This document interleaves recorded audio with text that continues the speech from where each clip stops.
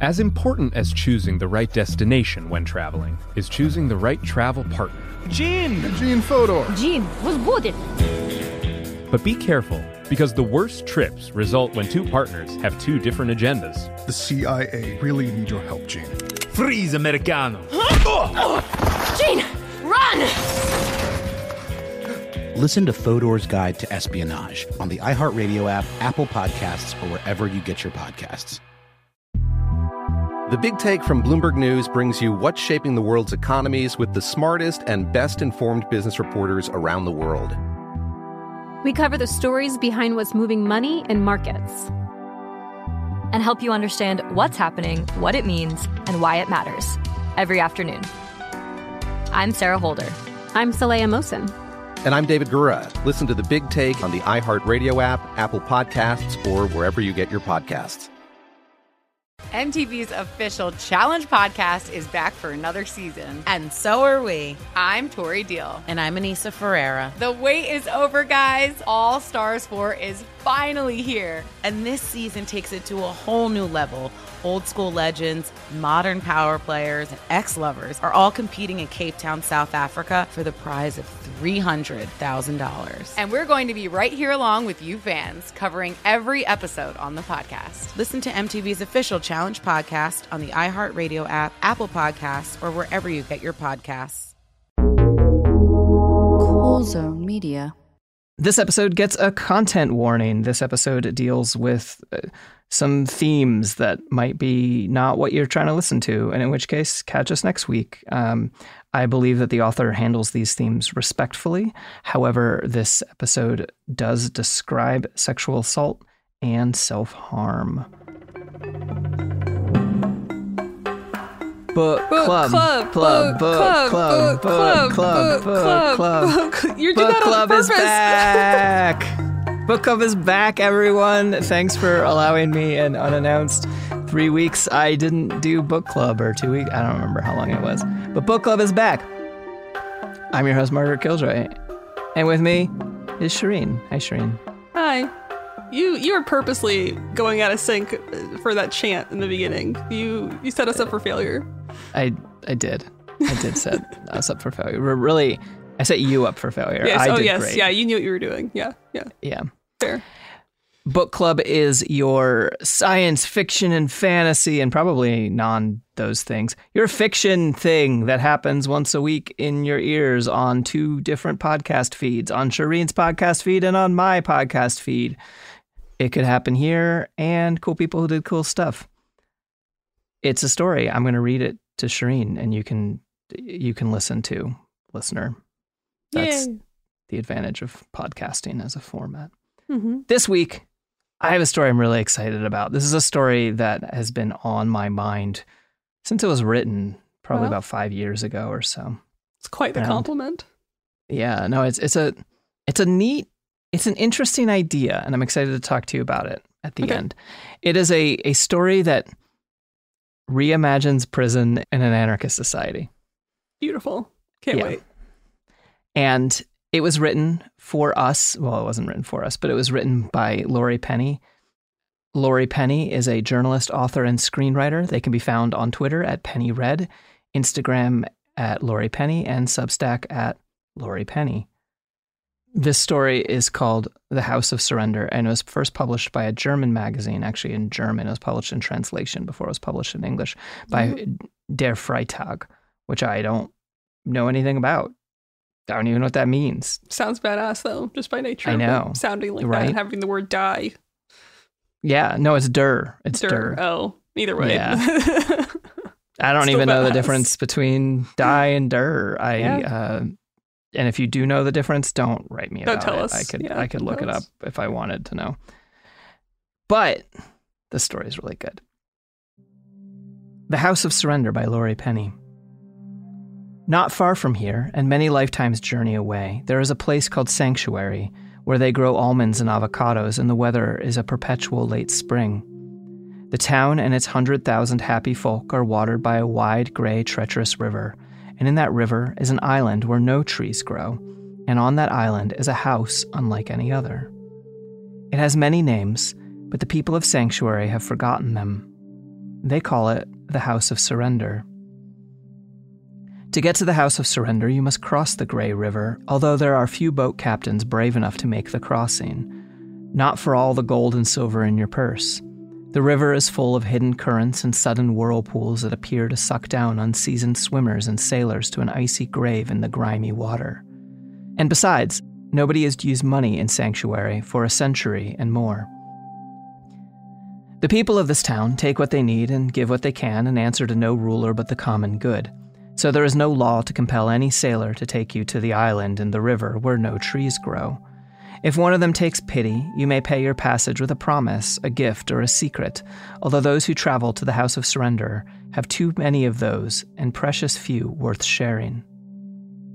Pull yourself up to the jetty and climb the steps into the cliffs. Walk half a mile over the rocks and you'll find the house. Its walls are thick stone. Whether that's to protect those inside from the outside world or whether it might be the other way around is a question nobody here cares to answer. The heavy doors are not locked. Walk the halls. Nobody's going to stop you. Here, you will find the worst and the weirdest of men and women, strange and dangerous creatures who cannot live among their fellow humans, or else their fellow humans will not have them. This one is a rapist. That one poisoned her husband and infants in a fit of madness after the twins were born. This one beat his wife until the teeth flew from her head. That one cheated his neighbors of all their harvest until the children sickened and starved. Had they stayed in the sanctuary, these people would have had to face their neighbors' justice. Instead, they come to the House of Surrender, where nobody will harm them, and they can reflect on their transgressions and all the safety stone walls can offer, which is less than you'd think, as most of them bring the terror with them across the Grey River. In my 20 years as warden of this place, I have known them all, the wicked and the warped, the tortured and the repentant, and those too far beyond the sphere of decency to contemplate redemption. But none were as strange as Robert Schmidt. And you know what else is strange, Shireen? It's strange that we have to beg for money. That's what's strange. We have to. It is. Yeah. But don't worry, we're not begging for your money. Unless you want to subscribe to Cooler Zone Media. That plug is brilliant. We're begging for the money from the following advertisers, which you can press forward a bunch of times to get to the rest of the story.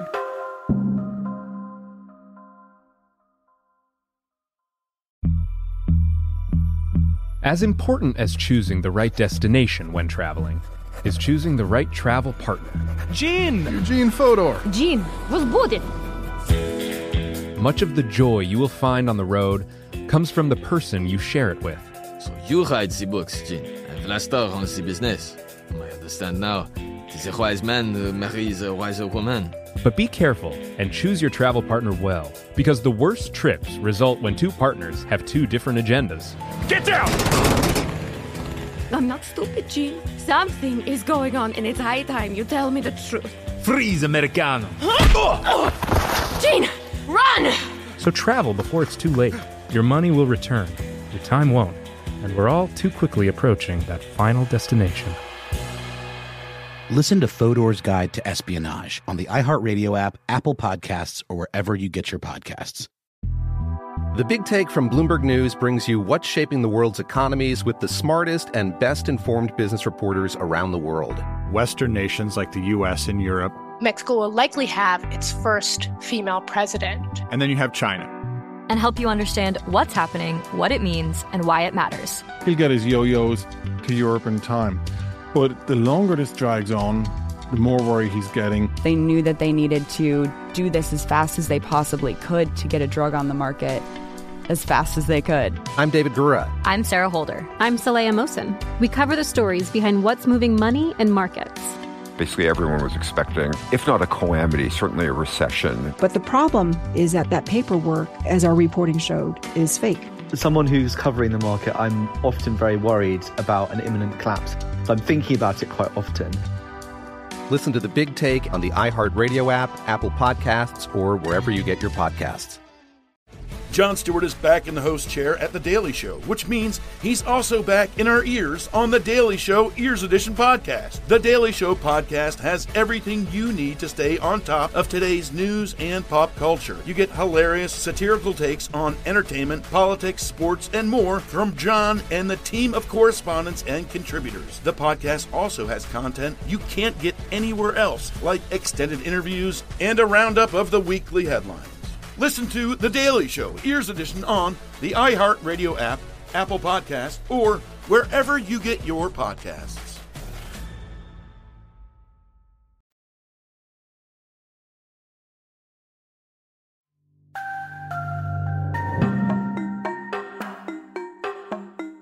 And we're back.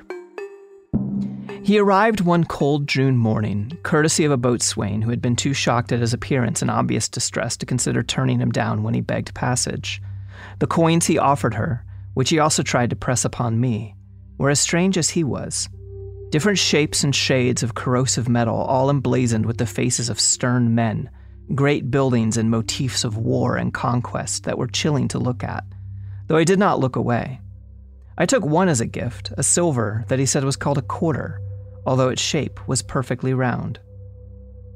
He was a thin, frayed string of a man, this Schmidt, his skin pale as boiled fish, so much that anyone who saw him knew that he had come from far away. That was all we knew at first, as he would not speak to us beyond demanding to be released, and no records could be found of his birth or previous life, only the report we had received from the assembly of the village that sent him here. We took him to room 14, where he yelled for 3 hours. First, he yelled to be released. Then he yelled, in his strange foreign accent, for his mother. Then he just yelled. I could hear the screaming from down the corridor as I went over the morning's reports. I gritted my teeth at the dumb beast noise and decided to do something about it. The corridors of the main asylum were light and airy, even on a cold winter morning with the sun floundering in an ash-gray sky. Below the wide wooden walkways, some of the other wardens were setting out bowls and spoons in the communal area, ready for breakfast. The murderer, in room 13, put his head up to the grill of his cell as I passed. "Can you ask him to stop?" he whispered. "I'll try," I promised. "Do you want music?" The murderer, who had strangled his own brother in a rage 20 years ago, nodded hard. Yes, he did want music. I fingered my tablet. A few seconds later, a gentle, rhythmic tune started spooling from the speaker in the corner of his cell. He smiled and closed his eyes and started to rock gently back and forth on his sleeping pallet. I took a deep breath in front of the door to room 14. Then I pounded on the grill. "That's enough," I yelled. "You're upsetting your blockmates. If you don't control yourself, there will be consequences." The screaming stopped. 2 blissful seconds of quiet, heavy breathing. "Let me the fuck out of here," Schmidt said. "You people have no idea the mistake you're making." "I'm sure there's been no mistake," I said. "But if you've got an issue to raise, why don't you talk to me or one of the other wardens about it instead of screaming?" I heard a shuffling noise as Schmidt dragged himself up to the speaking hatch. Then his face appeared. I stepped back, alarm fisting through my guts. I had forgotten quite how strange-looking this Schmidt truly was, with his wild beard and ice-blue eyes. "I don't know why I'm being kept here," he said in his languid, long-ago accent. "But when someone works out who I am, you're going to be in a world of trouble. So I suggest you open this door right now if you value your job." "I can't open the door," I said. "On whose authority am I kept here?" I was truly confused. Where had this man come from to ask such a thing? "On nobody's authority," I said. "Nobody has the authority to keep you here against your will. You chose to come here for your own safety and others. Then why am I locked in?" "You aren't locked in. I can't open the door because it locks from the inside. If you want to get out, you have to unlock it yourself." "You're lying. There's a bolt underneath the door and another one up top. They're a little stiff sometimes, but I promise you're free to leave. I must warn you, though," I said, a little louder, "that if you try to harm me or anyone else in this building, I'm going to have to use my shock stick on you, and I don't want to do that." Silence. Then the slow, resentful thunk, thunk of 2 bolts drawing back. "Can I come in?" I said. Silence. "My name is Gorman Rain," I said. "I'd like to come in and talk with you, but I need to know you're not going to attack me, because I don't want to have to hurt you. It has been a pleasant morning so far, and I don't want to end it with your vital fluids on my shoes. Come in if you want." I came in and sucked in a breath through my teeth. The man in room 14 had overturned all his furniture and thrown his food tray across the room. There were dabs of blood on the wall where he'd been pounding. He sat curled like a question mark in one bare corner. "Is there any way I can help?" I asked. "I need you to tell them," he said, "that I haven't done anything wrong." "If there's been a misunderstanding, I'm sure you can explain yourself," I said. "But there's rarely misunderstanding in cases like yours." What reason, after all, would the girl have had to lie? I could see that Schmidt was going to be difficult to reach. "Do you even know who I am?" "Only what you told us and what you told the people of the village you came from. Your name is Robert Schmidt. You say you are a scientist, but there are no records of where you practiced or where you were born." "I'm from here," Schmidt said. "I'm from here 330 years ago." I took a deep breath. "So how did you come to be here now?" I asked. "In a time machine. I am a scientist. Well, a researcher. It's one of the first multi-century journeys my lab has made, and I need to be allowed back to the place I came through." "Why?" "So I can tell them it worked." I asked a junior warden to keep a subtle eye on Schmidt for the next few days to check that he wasn't hurting himself. Inside, I was cursing my own foolishness.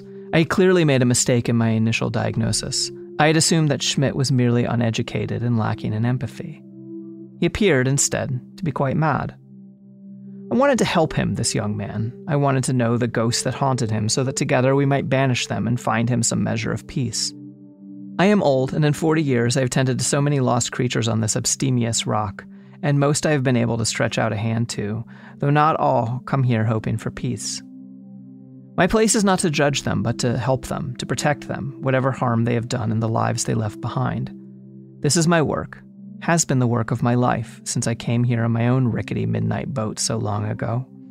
To reach the unreachable with soft words and offer them a bridge back to the world. I felt certain that however Schmidt had transgressed, however mangled his mind by suffering I could not guess at, I could help him. Perhaps I was arrogant, I see that now. But there was more. What I could not admit to myself, was that Schmidt frightened me, and the most frightening prospect was the idea, remote but impossible not to consider when you looked at that strange white face, heard that odd high voice, that he might be telling the truth. The next day, I returned to speak to Schmidt. I brought fresh rolls and coffee, and we took breakfast together. He had restored order to his room during the night, and perhaps it was in repentance for his previous rudeness that he answered almost immediately when I asked if he was feeling better. "I'm not crazy," he said. "You must see that." "It's not my place to pass judgment on how you see the world," I said, which was quite true. "I'm merely anxious that you cause no further harm to yourself or any other citizen." "I'm not like the lunatics in here," he said. "I didn't even hurt that girl. It was a misunderstanding." "They say you violated her autonomy," I said. "They sent a report." "It wasn't like that," he said. He was looking away from me and eviscerating his roll with his hands. "Besides, it seems so primitive here. I assumed... I don't know what I assumed." He started in on a second roll. "I suppose I was excited to be in a new place." That night, I reread the report that had arrived with Schmidt on the solar tablet I reserved for official communications. It was long enough that the village assembly had clearly thought it important to inform the House of the full facts. "He came to us in the last week of May," it ran. "He appeared at the door of a farmstead, badly bleeding and disoriented. The people of the house, after they tended his wounds, brought him to the town square, where he explained that he was a traveler from another time. We have heard news of such things happening, but we would not have given them credit if it were not for the strangeness of his behavior. Schmidt was from the start rude and unsocial, which was put down at first to his evident foreignness. He insisted on being brought to the head of our community, and it took some time to explain to him that no such position exists. He thinks in an extremely hierarchical manner, and though he claims to be a scientist, he cannot seem to credit the evidence of his own senses. For this reason, many of our young people remain convinced that he was playing a practical joke on us. Schmidt spent a great deal of time in the tavern and also in the library as his strength returned. taking notes on parchment which he used freely from the central stocks, apparently unaware of its great expense. He was from the start dismissive and unsocial towards the female and non-binary among us, seemingly unable to hold true conversation with them. One of our young men offered to have intercourse with him, at which point he became angry and violent. The young man was injured, and Schmidt had to be restrained. One young woman in our research team took an interest in Schmidt's work, gifting him freely with her time and attention to help further his studies. She reported to us that he woke to find a drunken Schmidt attempting to have intercourse with her. She communicated clearly that she did not want to be part of intercourse with him, but he did not appear to understand. In his culture, a signal of interest by a woman permits the man to use her body to relieve himself of his need at any time thereafter, and this is what Schmidt proceeded to do, using his strength to force her submission. Thereafter, I clicked the tablet shut. I had read enough. Schmidt had clearly fooled this rural assembly into accepting his wild story of time travel to avoid taking responsibility for his own empathetic defects. He would not fool me. I would reach him, even if I was determined not to be reached. After reading that, I don't really want to make a snarky ad pivot, so I'll make a regular ad pivot.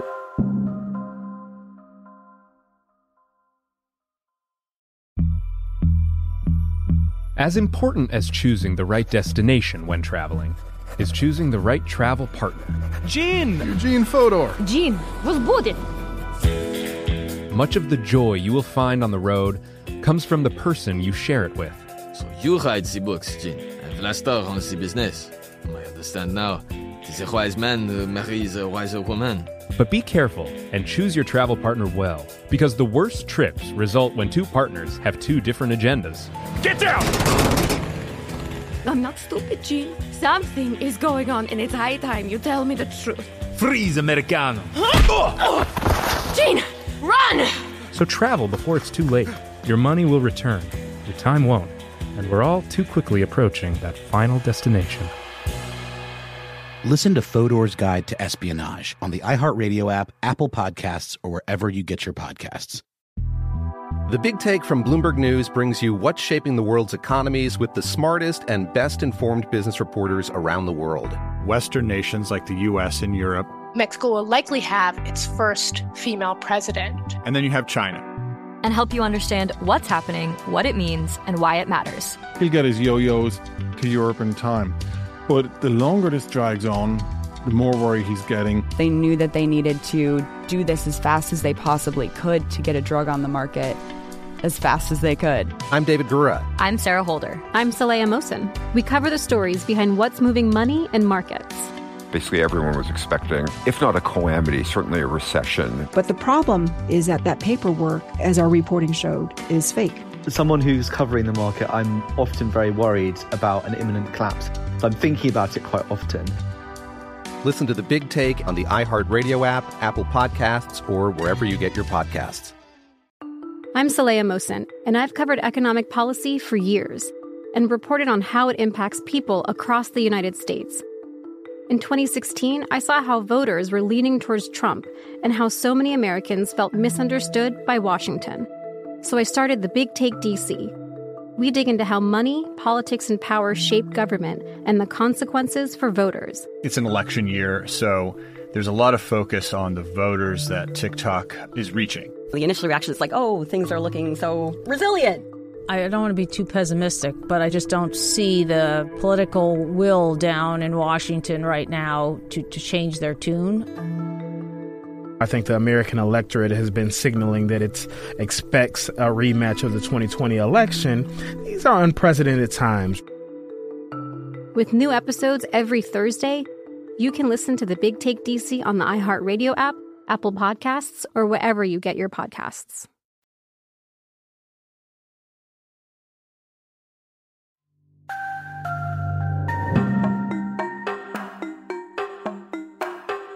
And we're back.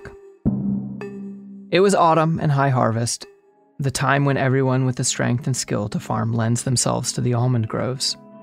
A fresh breeze trembled from the plantations, and I longed to be among them, to drink hot cider and taste roasted almonds at the evening celebrations after the gathering in. But I have not joined the harvest since I came here to work at the House of Surrender.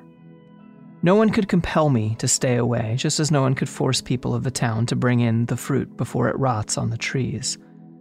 There is an awkwardness, though, among those who know my duties.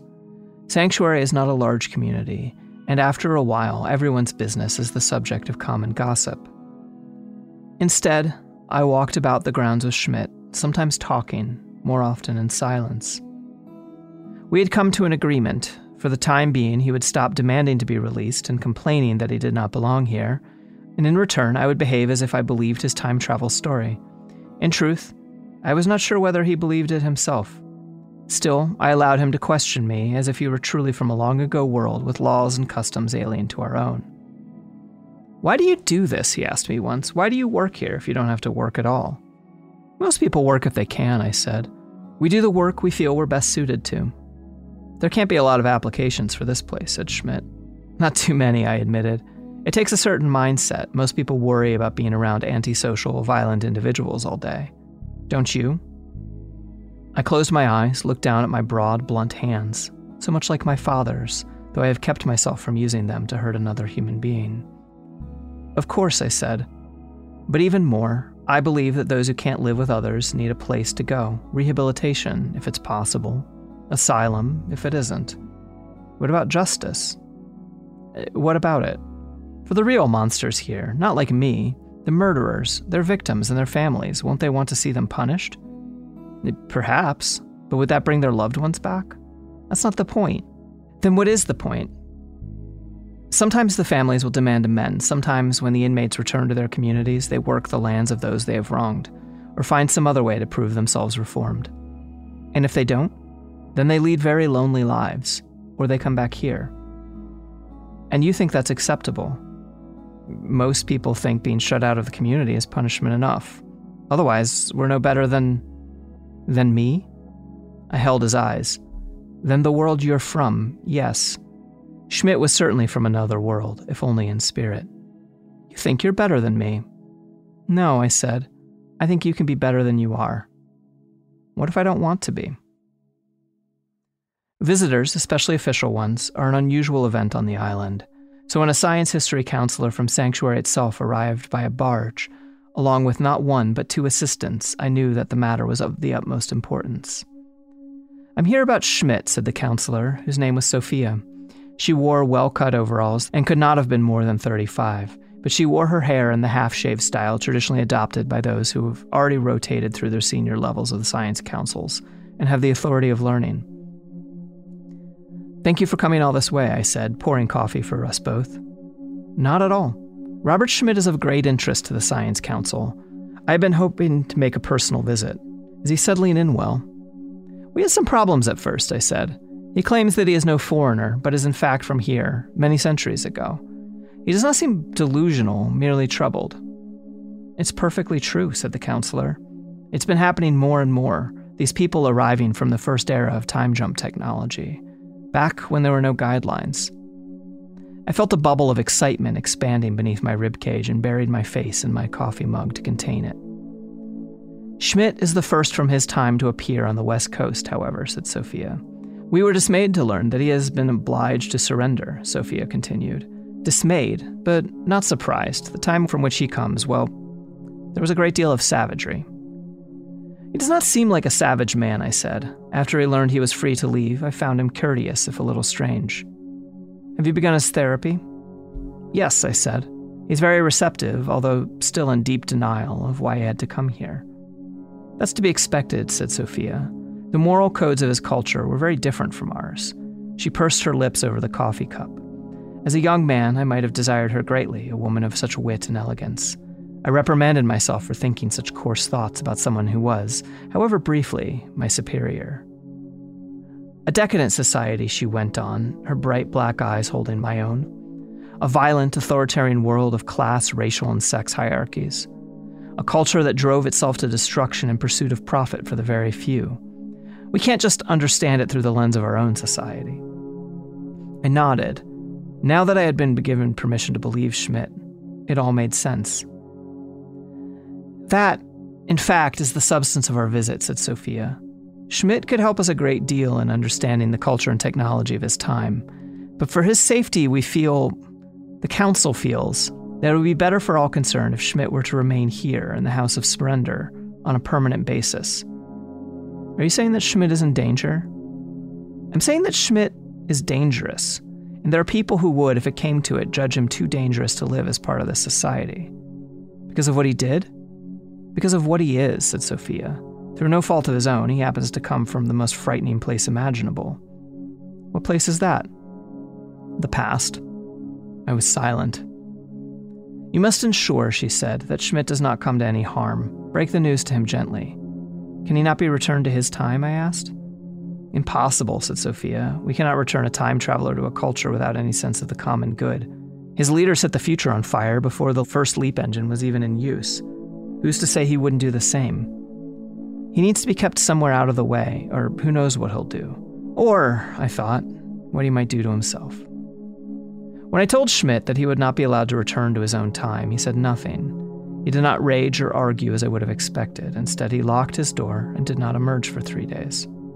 Eventually, I had the guards break down the door. There was blood everywhere. He had tried to open his wrists with a broken spoon and failed. He cannot bring himself to end his life, not alone. I understand now, he kept saying. That was all he said. Poor soul. There could never be peace for him here. I wrote to the Science History Council, but received no reply. So, I have made my decision. Tonight, I will go to room 14 and bring Schmidt his supper in person. We will eat together and talk together. In the course of our conversation, I will mention, casually, the small cove hidden between the rocks on the north side of the Bear Island, where I keep my own boat. The boat that took me here 40 years ago when I came to this place to surrender, after I woke in the night to find my hands, the thick, blunt hands I had from my father, closing around my lover's neck. I had planned to return one day, when I could be sure that I was old and frail enough to be of no more danger to anyone I cherished. Now I know that I will never leave this place. Schmidt, though, will choose what he will choose. Perhaps he will go down to the cove and take the boat out onto the gray river and cast out on its treacherous waters all alone towards the land. And perhaps the currents will not pull him down, and perhaps the people of Sanctuary will spare him, or perhaps they will give him what he could not give himself. Not forgiveness, redemption. They will know, of course, and they will want to come for me, but what can they do? I will take my bunch of keys and find a door to lock behind me. There are always more rooms in the House of Surrender. That's the story. It's done now. Wow. I almost didn't want it to end. I feel like that's such a rich world to... haha, pun. But no, I mean, it's such a interesting world. I would have liked to have been in for a little longer. I know. I hope Laurie writes more in this world. I mean, what incredible writing. I can't stop thinking about skin described as boiled fish. Like, that is just so good. Right?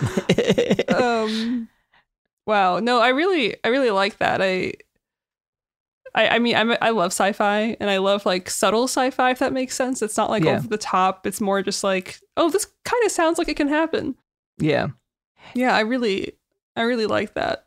A good twist at the end with the main character having like also taken himself to the House of Surrender. I thought that was totally a good way to close. But yeah, I mean, like the story's been on my mind like off and on for so long, just because the central concept, this idea of like the prison with the locks on the inside, you know, as like I'm not advocating this, but I'm not advocating this. It's just a really interesting concept of like, well, what do you do with people who people very justly want to hurt? Mm-hmm. If they choose to, they can choose to be safe and away from those people who want to hurt them, you know, in this like sort of exile place. Yeah. Yeah. No, I'll be honest, when I first heard the line of like the locks are in the inside, I had a feeling it was going to be this like mental thing, like an existential, like a lock on, you know what I mean? Like I thought it was going to be more like, I don't know what the word is, like metaphorical or something. But it's literal. And I think you make a good point because there is this huge question of like rehabilitation versus like being ostracized, and like what hope do we have if like people are unable to be rehabilitated back into society, or if they don't even like, it's just like there's so many questions when it comes to the proper way to execute whatever the hell justice is. Yeah. But no, I'm glad it was like an actual literal way of, it was like, it's not the prison of your mind. It's actually just like, it's an actual totally prison with locks on the inside. Yeah. It is. It's a fascinating concept, because I think as advanced as we think we are, we're extremely primitive in a lot of ways. Like when you think of, it's just like more shiny. Like it's like we have like a fancier version of the guillotine, but it's still a guillotine. You know what I mean? It's just like I don't know. Humans are really not as clever as they think they are, but. And I really like that it's showing that like one of the things that has evolved in the future is specifically like social norms, right? Like, like, you know, the time travel part of the story is necessary. It's like not, it's a time travel story, but it's also not a time travel story. It's a way to say like something that is normal in our society is sexual assault and rape, right? It is completely normalized.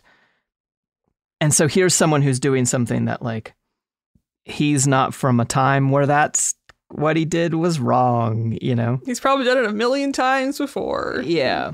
Gone about his life. And so like the ability to look at that from a, you know, future perspective of being like, whoa, can you believe that this was normalized? The way that like, you know, there's lots of things in the past that were normalized that aren't good. Yeah. And back then it was very normal to have like a slave, even like anything that's like now it's just like, we would never. It's like, well, at a time people were not batting an eye. Yeah. But I did wonder about that gap, the centuries in between Schmidt's time and, was that his name? Schmidt? Yeah, Schmidt. Yeah. I was wondering about the gap between like the centuries between his time and the time he jumped to, like how society had to have changed and the processes it had to have gone through, or even the idea that like time travel was like disbelieved by a lot of people. So like maybe they stepped away from technology, like all this stuff where it's just like, what is the answer for our actual progress and actual progression as like a species? Yeah. But yeah. It's kind of like those like missing centuries in Star Trek, which they later go back and describe, but there's like the like Earth sucked and then we figured out space communism. Exactly. You know? Yeah. Yeah. And then one of the other things that I really like about Laurie's writing, I'll go out and there's a book that Laurie wrote, it's a novella, is published by Tor.com, the same publisher who put out my novella that the beginning of book club opened with. And it's called Everything Belongs to the Future. And it's another like anarchist sci-fi novella but one of the things that Laurie does that like really impresses me, but sometimes also like drives me crazy as a reader, is that they like protagonizing real problematic people. You know, like the protagonist of this story is a murderer, and the main character that they're talking about is a rapist, you know? And it's like, I'm too nervous of a writer to like touch that shit as like, I mean, I'll write about characters who act like that, but it's like, it's impressive to write from those perspectives, and especially to do it in ways that don't just do it in like shitty edgelord ways where it's like, ha ha ha, my hero's a bad guy. Yeah, you know? yeah. So. Yeah, that's a good point. It is complex characters are always the most interesting, but that's like a different level of like, oh, this person actually did a terrible thing. Do you still root for them? Do you still think they're as interesting as they were 10 pages ago? I don't know. Right. But I mean, for this story, it feels like it works only because it's talking about this idea of rehabilitating yourself and like choosing to step away until you think you are ready to re-enter society. And if maybe that never happens. So yeah, I don't know. I mean, I feel like there are lines that are more egregious than others, at least in my mind. Like for whatever reason, like murder is more digestible than like hurting a child or something. You know what I mean? Totally. So I wonder the degrees of like what someone can accept a character to be for something like this, or just like in general when you have a protagonist that's like really complicated. Yeah. I don't know. So, something to think about. Yeah, no, absolutely. Yeah. That's why I play it safe. No, that's not true. I mean, I don't always play it safe with my writing, but I don't know. It's just a piece that I mean, it's ballsy. It's really, I mean, I want to use a different word for that. It's gutsy. Yeah. It is. Yeah. No, I'm glad I was the audience for this one. I'm going to think about it for a long time now, too. The prison of your mind. No, I'm just kidding. I know it was real. Well, okay, but then like, I mean, one of the things that strikes me about it when you're pointing that out, I'm under the impression, I haven't done like a whole research episode about this yet, because the Quakers are often like the heroes of the episodes that I do, because they're some of the only white people in slavery era United States that would like die to free people, right, from slavery. Mm-hmm. They're also who brought us the modern prison system, because the concept of the penitentiary is a place to go be penitent, a place to go like go be by yourself and learn what you did is wrong. And so in a way, this is like recreating that. But it is a fundamental difference when you're saying which side of the door the lock is on matters so much. It really does. It's like an adult timeout, but you're in charge of your timeout. Yeah. But like, it sounds like not everyone, I mean, he doesn't know because he's not from that time, but like, what if a lot of people don't know that they're capable of unlocking it? You know what I mean? Like, what if they've just like, it's something they've forgotten, or just like they've condemned themselves to just feel like, oh, I can't get out. Or I don't know. I don't know if that makes sense. I just think it's like, how much of it is like self-condemnation versus just kind of accepting yourself for being like on the outskirts of society. I don't know. Yeah. I don't know if that makes sense. I'm going to be thinking about it for a long time. I will say that. Yeah. Fair enough. But I think time travel is dangerous as a takeaway. Don't do it, folks. Yeah. We should advance to that point. I think we should step away when we come to a time machine. You wouldn't go back. Would you go forward or back in time? I would go forward. Only because I'm so curious. Yeah. Not even just that. I think it's going to be worse, if I'm being honest. But that's the pessimist in me. But I also am just so curious how it's going to all turn out, and like what happens if we make it to space, and like what if there's other like aliens or whatever it is. I'm just so curious about the times that are going to happen when I'm not here. Yeah. It must be, I don't know, like centuries ago, no one would have guessed where we are now. Like they probably couldn't even dream up of this world. Yeah. So I'm sure it's something like that where you can't even dream it up. I don't know. That's actually, that kind of blows my mind, because I'm like, oh, it could be like this, could be like that. And I'm like, oh, right. We're not capable of successfully imagining, like we're not going to go forward, and it's not just going to be magically Star Trek or Firefly or whatever. Yeah. But I don't know how to transition this to plugs. Got anything to plug? Yes, let's talk about where you can find me in the future. Mm-hmm. Sorry, that was my attempt. I appreciate I'm it. Shireen. Shiro Hero on Instagram and Shiro Hero 666 on Twitter. I'm also one of the hosts of It Could Happen Here, also on Cool Zone, and listen to cool people who do cool stuff, which I also help produce. Yeah, that's also a nice one. So if you're listening to this on one of the podcast feeds, go listen to what's on the other podcast feed. Mine is history, and Shireen's is current events and history, because it's everything. And we'll be back next Sunday with another book club episode. I almost said cool person who does cool stuff, but that's not what's happening. I'm just going to hang up now. Bye. Done. Hang up.